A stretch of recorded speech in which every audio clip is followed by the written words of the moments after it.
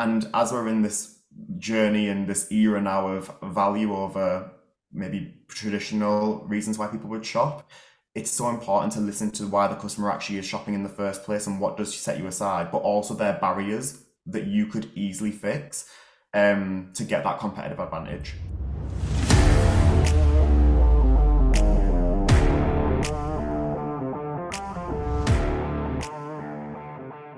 Today, I am joined by Gianni Casagrande, Managing Director of Digital Agency, the Footcom Group. Gianni, thanks so much for joining us here today. Thank you for having me. Really excited. Absolutely, I'm excited as well. Let's get into some discussions.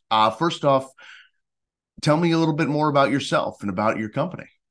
Yeah, absolutely. So I've been working in digital for 10 years now, both brand and agency side. And then about 4 years ago, I started freelancing a bit under the Footcom name. And about 3 years ago, decided to start my own boutique agency, specializing in fashion and footwear, but we do have clients in all different verticals. We have a really good relationship with Meta, Pinterest, TikTok, so we do some incredible stuff with them, which I'm sure we'll go into. And we have an amazing partnership network as well. So a big part of what we do is making sure we can put other clients and retailers and companies in touch with best in class agencies, software providers that we can do across the world, and making sure that we can get the most out of our network and support clients and people within the industry. That's great. Tell me, so what are some of the really cool clients you've been working with? I mean, I Yeah, know absolutely. Meta, but yeah, some of the e-commerce people. Yeah, 100%. So we work really close with Sarah Davies from Dragon's Den in the UK, her incredible company, Crafters Companion. We've been working with those guys now for just over 3 years. We also have the Frasers Group on board, one of their websites, getthelabel.com. They are a discount sports and lifestyle brand selling some of the biggest global brands. And we've had an amazing journey with those guys. But then also some of the more UK-based national brands such as Modern Pele, Kit and Caboodle and Mashulu, but also some of our more recent clients. We've had Police, one of the iconic British and Italian fashion and eyewear brands. And yeah, a real whole mix of great retailers. Nice. One thing that I was wondering about is in your position as managing director here, what would you say that you do on a day-to-day basis there? Could you walk us through like a day in the office of this managing director of a digital agency role? Yeah, definitely. I don't want to sound too cliche saying that it's a Please. different day every day, Many but different hats. Yeah. yeah, that's it. But a lot of it is making sure that we're looking after the relationship with the client. We want to make sure that, again, very cliche, but we are a part of their journey as well. One reason why I believe a lot of clients do decide to work with us is because we do have that real close relationship with all different levels within the business. So a lot of it is understanding their needs, requirements, what's on their roadmap, and if we can support it in any way, alongside making sure performance is great, of course, Sure. and aligning their business as well with best in class, being at the forefront of paid social. And if that can also support any of their other channels as well, we do a lot of cross collaboration with other agencies and internal teams. So the majority of the day is catching up and making sure that we're, on the ball and supporting whichever way we can. Okay, so putting together the meetings, the plans, making sure everything is That's it. rolling and going forward. I Yeah. what are some of the biggest challenges you face when doing that? Like what's your white whale, the big trouble that might come up? Yeah, I guess right now it's pivoting the industry and the market. Obviously, as everyone knows, we're in a bit of a strange time in terms of e-commerce and commerce in general. Yeah.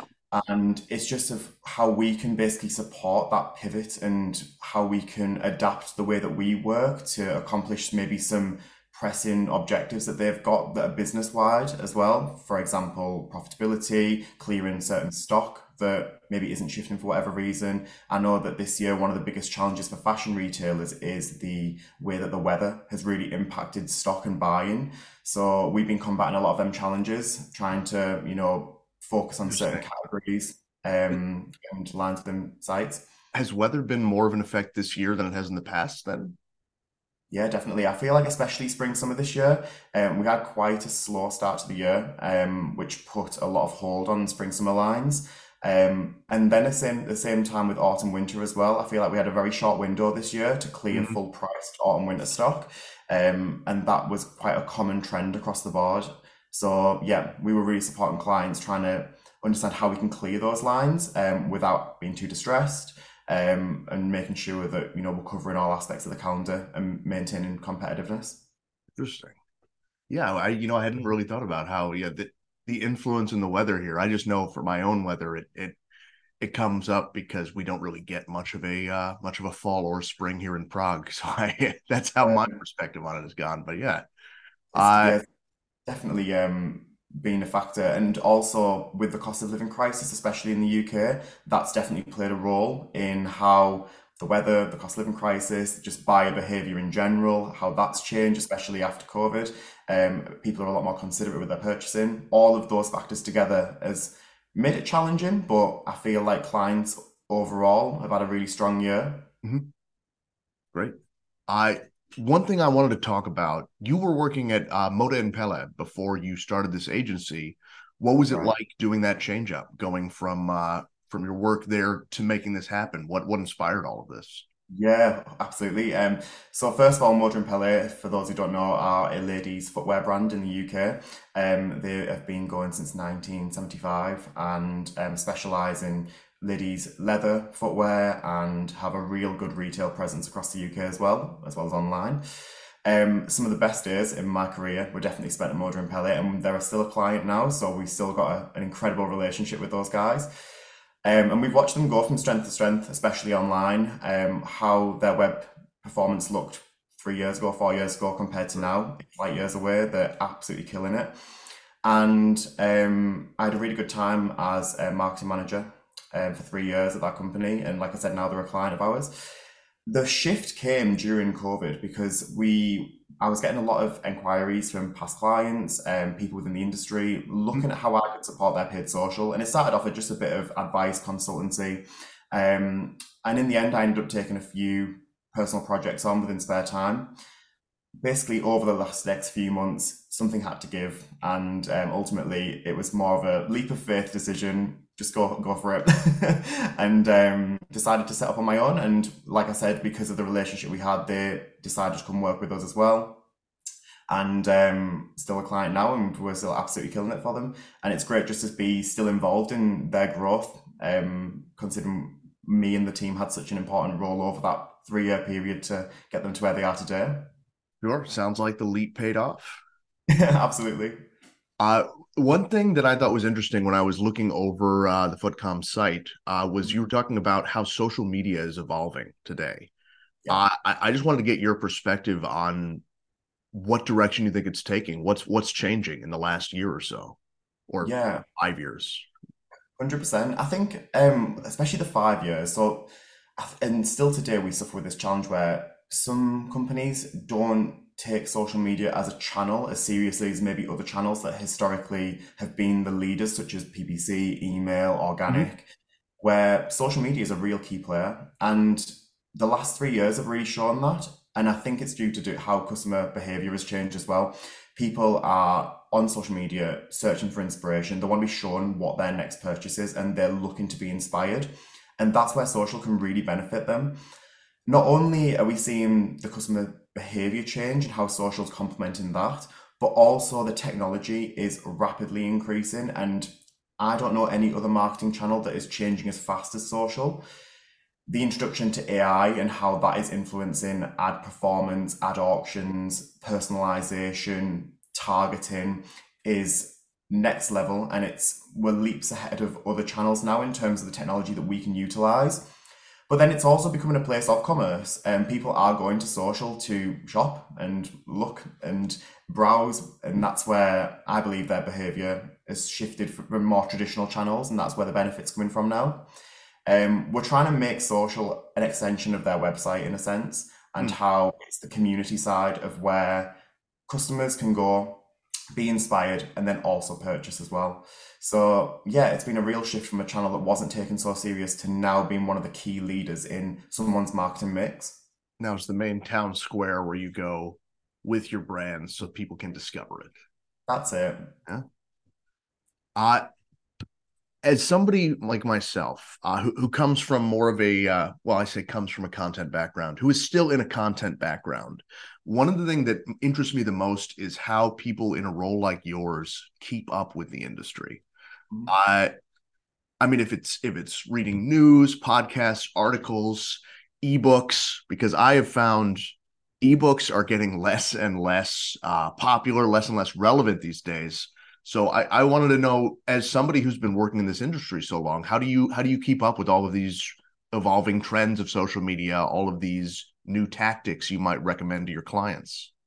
Yeah, there's a few to be honest. Obviously, of course, there's your favorite blogs. There's a few news articles and publications that I follow closely that I believe are real good industry leaders. Mhm. Um, There's also the fact that we've got a really good relationship with the platforms itself.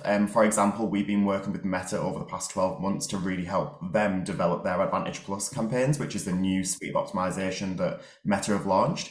And we've been doing some real good testing with clients, being offered beta solutions to support their data science teams on refining these. So we're kind of in the insight by being the test subject in a sense. Oh, interesting. Then there's also the network, and I'm a big believer of your network is your net worth, and it's one thing that I've really preached about for the past 10 years within the industry. I surround myself with lots of other social media agencies that some may call competitors, and we've got a real good mutual respect of sharing, insight into what's working, what's not working, and also basically learning from each other. Same with other partners, not necessarily in paid social. It's not just paid social that we kind of keep up to date with, it's e-commerce as a whole. So again, we make sure we network, we get out there and support ourselves with really, really intelligent people who can help us refine how we push forward. Mm. So a lot of networking involved, a lot of speaking with others, and some inside tracks with Meta. So Yeah, then, absolutely.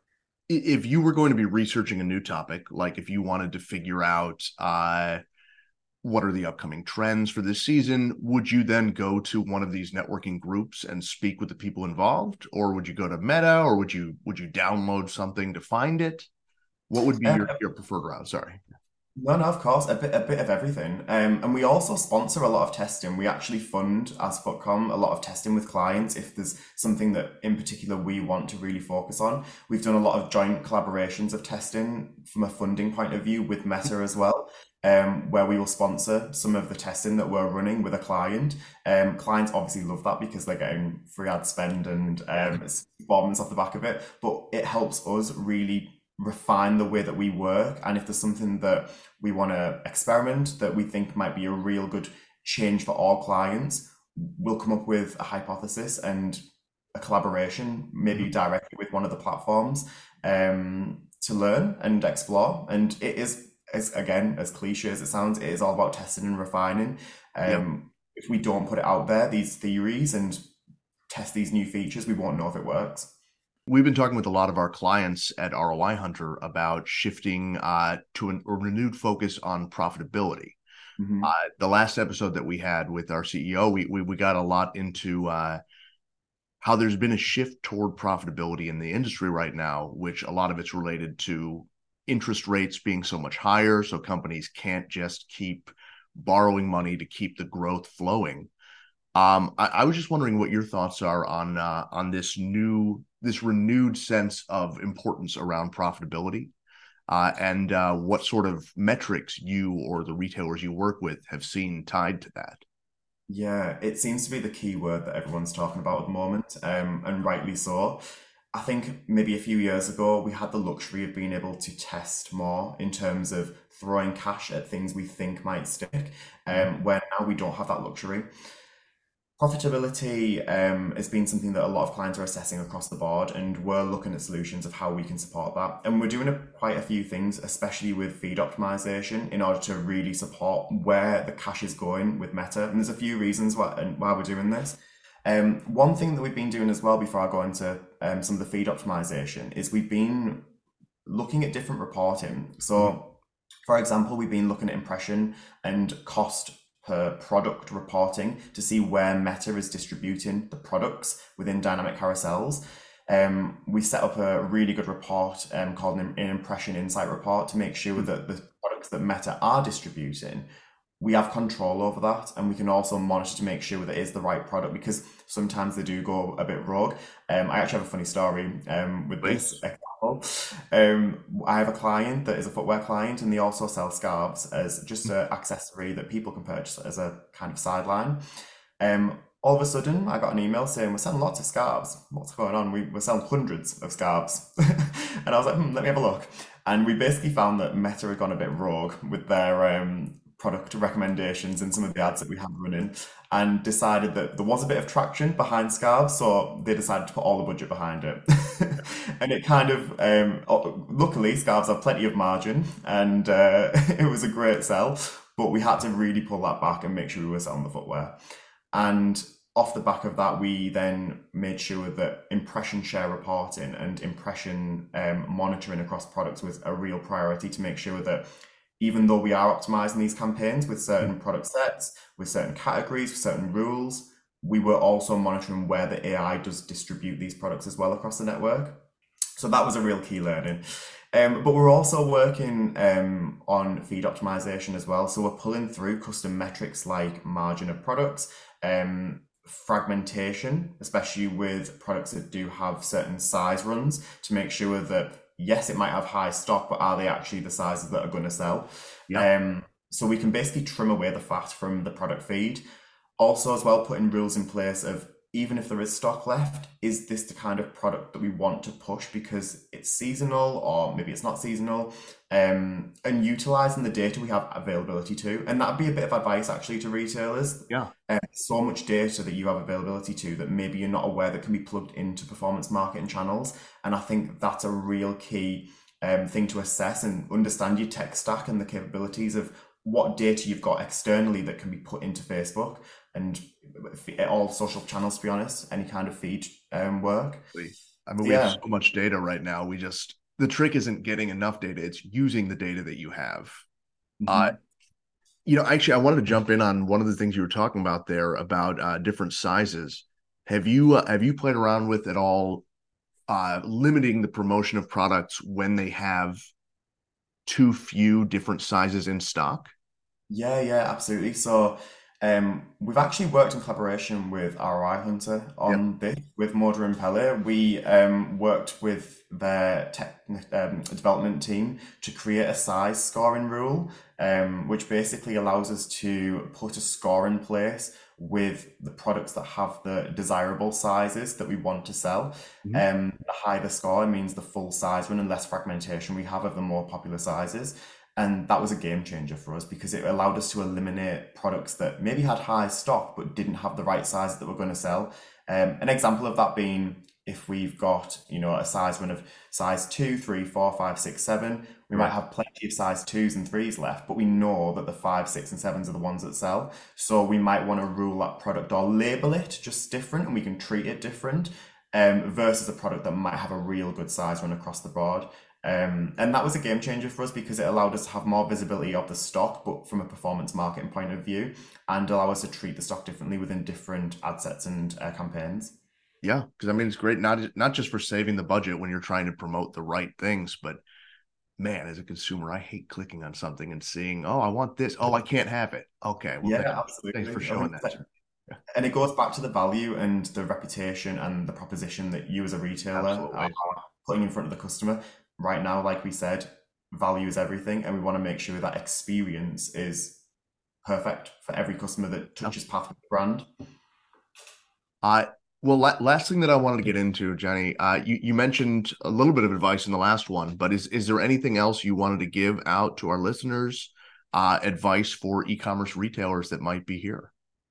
Yeah, of course. The main thing that I'd say right now is listen to your customer. There's a lot of work we're doing at the moment around surveying and understanding their frustrations, understanding the positives as well, what's working well. And recently, with some of the work we've been doing, there's issues that we've identified that maybe weren't even on our radar just from purely listening to their experience on site. And as we're in this journey and this era now of value over maybe traditional reasons why people would shop, it's so important to listen to why the customer actually is shopping in the first place and what does set you aside, but also their barriers that you could easily fix to get that competitive advantage. So yeah, do some surveys with some customers and then translate those positives through advertising, the reasons why they should shop, and then use the negatives to fix and implement a strategy to combat those barriers and friction points that customers might be having. Great. Great. Well, Gianni, thank you so much for taking the time to join us. Thank you as well. It's been a real pleasure going through this with you. You too. Thank you very much.